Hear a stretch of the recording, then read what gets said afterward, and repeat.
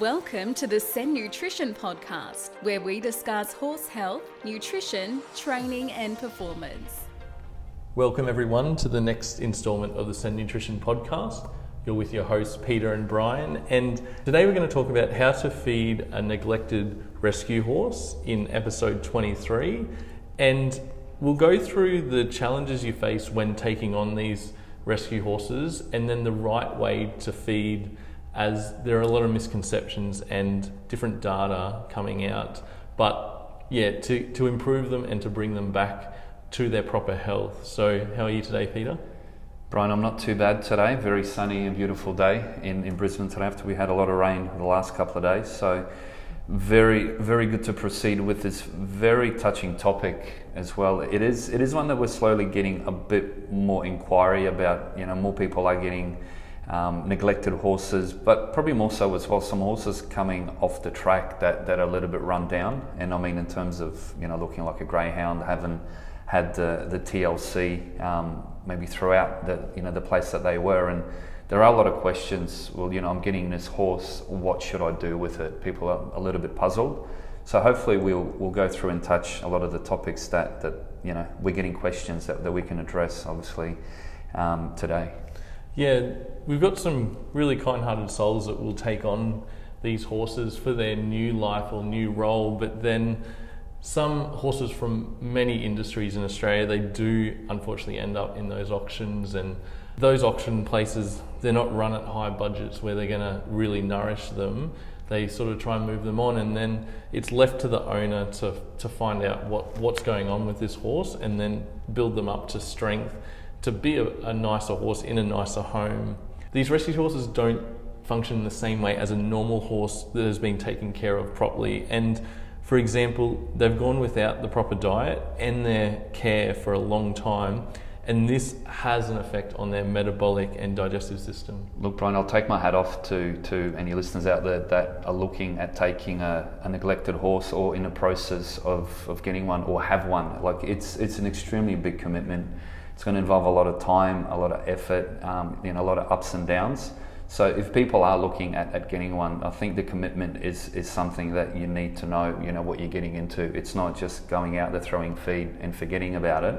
It's almost, it's like an hour by hour thing initially when you get them. The horse will need to be moved in and out of pasture throughout the day, fed hay, pretty much every couple of hours, will require frequent meals, and that's just the beginning of the process. Yeah, a lot of monitoring and also recognising any problems they have. So they could have the overgrown hooves, they could be foundering. The malnutrition brings on gastric upsets and digestive problems, and there may be some vet consults through that, because if the horse is very uncomfortable, you need to get them in a comfortable state first. So Brian, basically, if someone's about to get a horse or has a rescue horse, what sort of advice would you give them sort of first of all, or any tips sort of from the start, what they can do to get the ball rolling basically? Yeah, so with rescue horses, the first thing many owners think they can do is just feed them up straight away, and that's a big misconception, because that whole system hasn't been used to a nutrient-rich diet. But I think the first thing you should start on all horses is roughage. 100%. And as you just said before, the listeners out there will need to proceed with extreme caution and obviously slowly. And by that, it's giving his body a chance to adjust with each step. Look, some horses are in such poor condition that they're unable to eat. And this is very extreme, but we will try to address what to do in that sense as well. Look, in a short-term, procedure with the goal of getting your horse, interested in eating, that could be as hard as what it looks like, if not harder. Retired racehorses almost, inevitably have ulcers, so that's another obstacle that the listeners might have to help with in terms of getting veterinarian involved. Like maybe getting it scoped to confirm the issue or not. Your veterinarian might need to prescribe some medication, so just be open to the costs that are going to be associated with possible vet bills. With veterinary medicine, it is advised to be used for a month or so, because there could be complications further down the track if it is obviously longer than a month. The three main components of healing the ulcers are chewing on hay or pasture at all times, plenty of water, and obviously try to reduce the stress as well if your horse is diagnosed with ulcers. Great point, Peter. And then further down the track, you can use natural supplements like our Ulcer Protect in terms of helping to prevent those ulcers from reoccurring and complementing your environment management and reducing that stress in the horse. But the two things that Peter touched on, unlimited roughage and unlimited water, is the foundation that the rescue horses need at the start, and then gradually getting in on their hard feed, which shouldn't be overloaded with grain. So as Brian mentioned, obviously our first goal, basically, if we have a checklist, is to ultimately try to get your horse to graze-free choice. Obviously pasture and or hay. You want his forage to include a legume such as lucerne, so it's not just straight Rhodes grass or a native pasture. You do want to include lucerne as well, just to mix that up, and there are numerous benefits of lucerne as well. So the problem might be if you put him straight on pasture pretty much from the get-go, his digestive tract isn't ready for it. So you could have even bigger complications if you just let him go crazy on pasture. So highly advised not to do that, and just start obviously with the points that we're going to discuss in the next couple of points. Yeah, that's probably a strategy of they're feeding multiple times a day, hand feeding the hay. 100%, Brian, and we'll go through. There's about 7 points, obviously, in a checklist that we'd like to go through from step 1 to step 7, and just to let our listeners know, with the research that we've done, and with the few clients that we have worked with, the rescue horses, how they've managed to turn a horse around by following these steps. Yep, 100%. So we'll take you through these steps now, and Peter will kick off with the first one. Yeah, so nutshell, Brian, is the microbiome population in his hindgut is not adequate for fibre digestion, obviously, through the neglect that's been there. So too much too soon, he may colic a founder. So basically, here is what we recommend for a 500 kilogram horse, and obviously, this is his normal weight, not the weight that he is at the moment. So pretty much the first point is to provide him with a prebiotic. We've got the Sen Extra Balance, which Brian can explain the benefits of that product shortly. But what we recommend is a double dose of the Extra Balance every day for approximately a month, and then reduce his dosage to a maintenance level. Yeah, the Sen Extra Balance is excellent for their whole digestive system, containing that quality prebiotic, live probiotics, the organic humates, and the yeast-based toxin binder. So that's gonna really strengthen that whole system, and then enable the horse to ferment that fibre better and then cope with that roughage coming into their system. Great point, Brian. So just to confirm, that's a double dose for the first 30 days and then just reduce it to the maintenance level thereon. So the second point is where we start introducing the grassy hay. So ideally, if you can get like a Rhodes grass or anything more more pasture than legume. Like Rhodes grass is ample in Queensland. So if you're down south, look at an alternative. And what we'll do is we'll start with 450 grams of Rhodes grass every 2 hours. Or if you can't get Rhodes grass and you've got pasture, we limit pasture grazing for 30 minutes for an hour break in between. At night, we leave him with 2 kilograms of hay in his box, plenty of water, ideally offered free choice salt at 30 to 40 grams per day. Yeah, that's really important, just to keep their thirst activation going and to hydrate properly, so they're going to get the water inside their cells in their body. So basically we maintain the second point for 3 days, and on the fourth day we increase the amount of hay to 1 kilogram per every 2 hours, and we give him 3.5 kilograms of hay at night.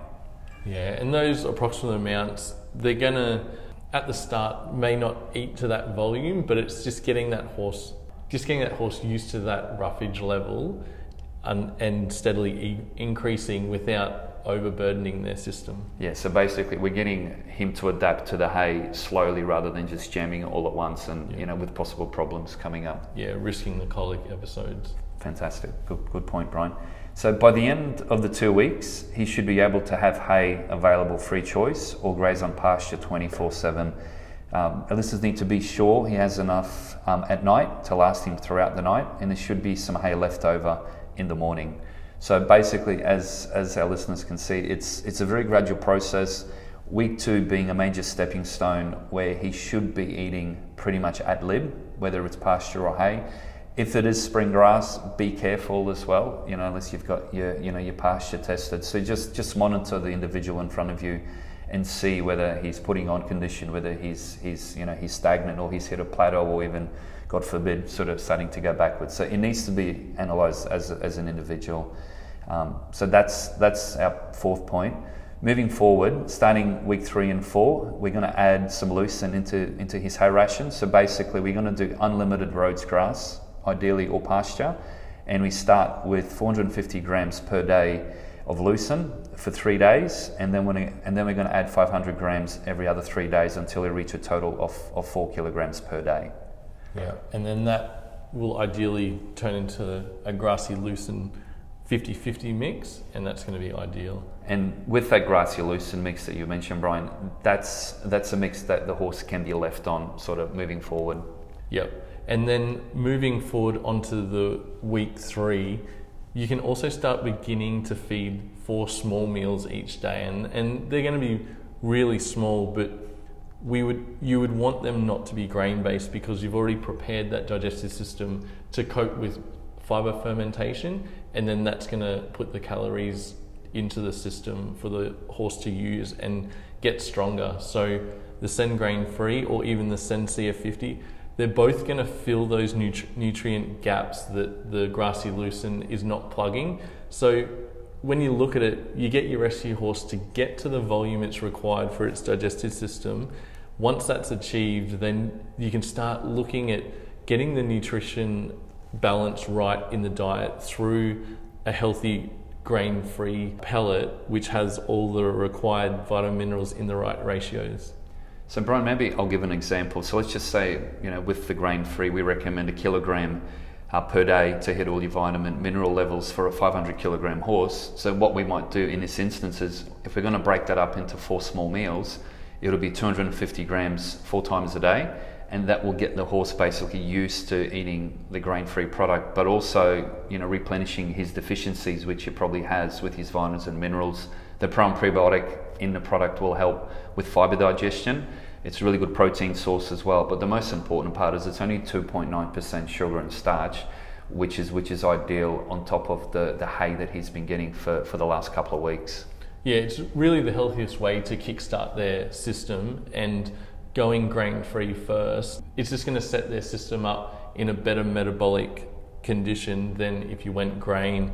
And it's really important to get this nutrient profile right with the right ratios, because all these rescue horses come in with coat issues and also hoof issues, which come from a deficiency in vitamin minerals, and providing it from the start in these 4 small meals, it's going to really benefit the horse when they're at full strength. So Brian, obviously we'd recommend adding Nusen oil. Would you do it the same way, breaking like a 60 ml maintenance dose into 4 meals a day as well with the oil? Yeah, 100%. And that's going to plug that omega-3 gap that is lacking in the grassy hay, and it's going to be so beneficial through their body system, getting it used to oil in the feed, and then that's used as a cool source of calories to put condition on, but not in a rapid way overloading with sugar and starch, because the oil has no sugar and starch, but with healthy fats in omega-3. Brian, you made a valid point about the sugar and starch. So a lot of the feeds on the market, as we know, for younger horses, older horses, like the weight gain products, a lot of them are grain-based products, and we sort of know that when you check the back of the bag and it's got 10% fiber or 12% fiber, it's not really a grain-free product. It's a grain-based product. So always look at the first 2 or 3 ingredients and see what they are, and always look at the fiber level. So a healthy product is normally 25% fiber. So it doesn't matter what's written on the bag, look at the fiber level at the back. Yeah, I think we've had an instance during the week in the office that I was talking to a customer, and they said, oh, the so-and-so feed, it says it's high fiber and great for hindgut health. And when you look at the breakdown, it had 8% fiber or something around that. And I just said to the lady, it's not high fiber. 8% is not over 20% or even close to our 35%, you can't recommend that as a healthy choice unless the horse is being worked in a heavy setting and needs that, but that needs to be complemented with other fiber sources and to keep that hindgut in the best condition. So always read the fine print, and the fine print is in that ingredient or nutrient breakdown, and don't just look at the keywords because they're allowed to write anything like cool feed or high fiber.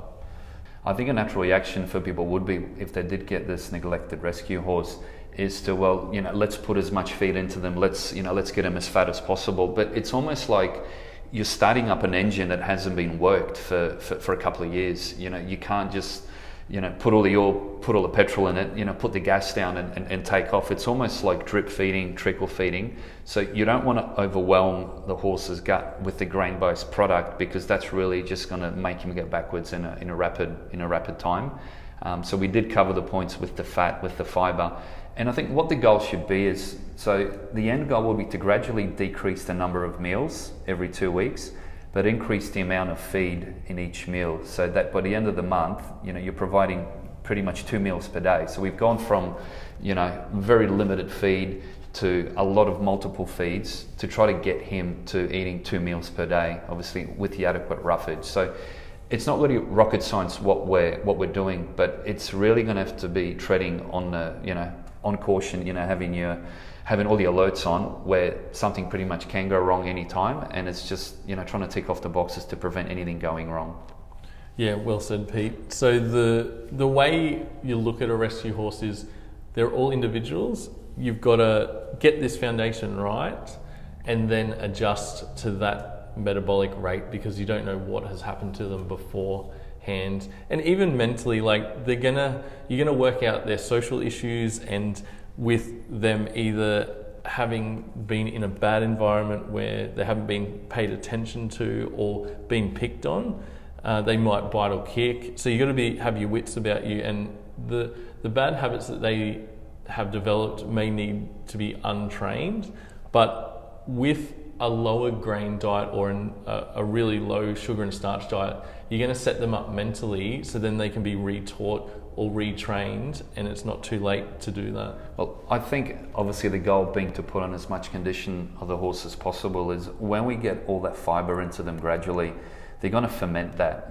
The fermentation, will help with the B vitamins, will help with the immune system. It's a natural prebiotic. So by fermenting the fiber into volatile fatty acids, naturally the condition will come. So stay away from grain feeds.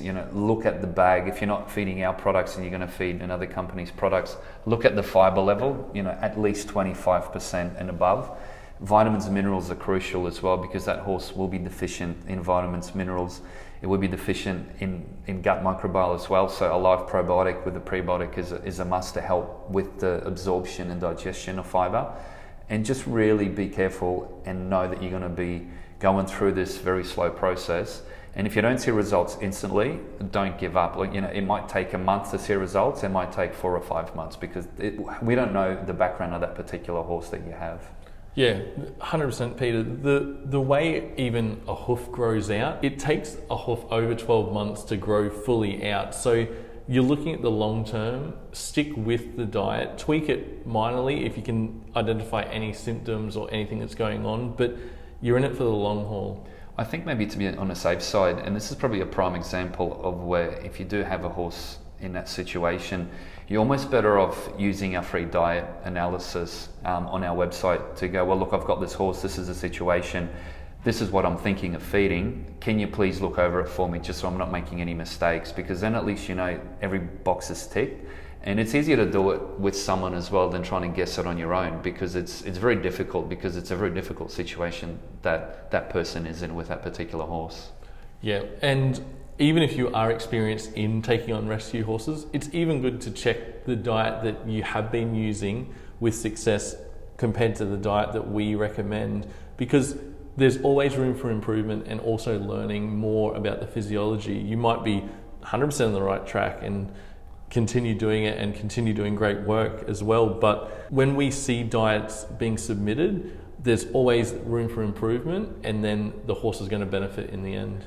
Brian, you make a valid point, and each horse is an individual, and maybe one of our listeners there will say, hey, well look, I've fed a grain-based product to a rescue horse before and it was perfect. And like, that's fair enough. It does happen in some cases because maybe that horse hasn't been neglected for as long as what another one that has been neglected most of its life. And if you give that same feed to that other horse, he might go backwards really quickly. So it's better to be on the safe side with a high fiber diet, introduce it slowly, have the fat, have the vitamins, have the minerals.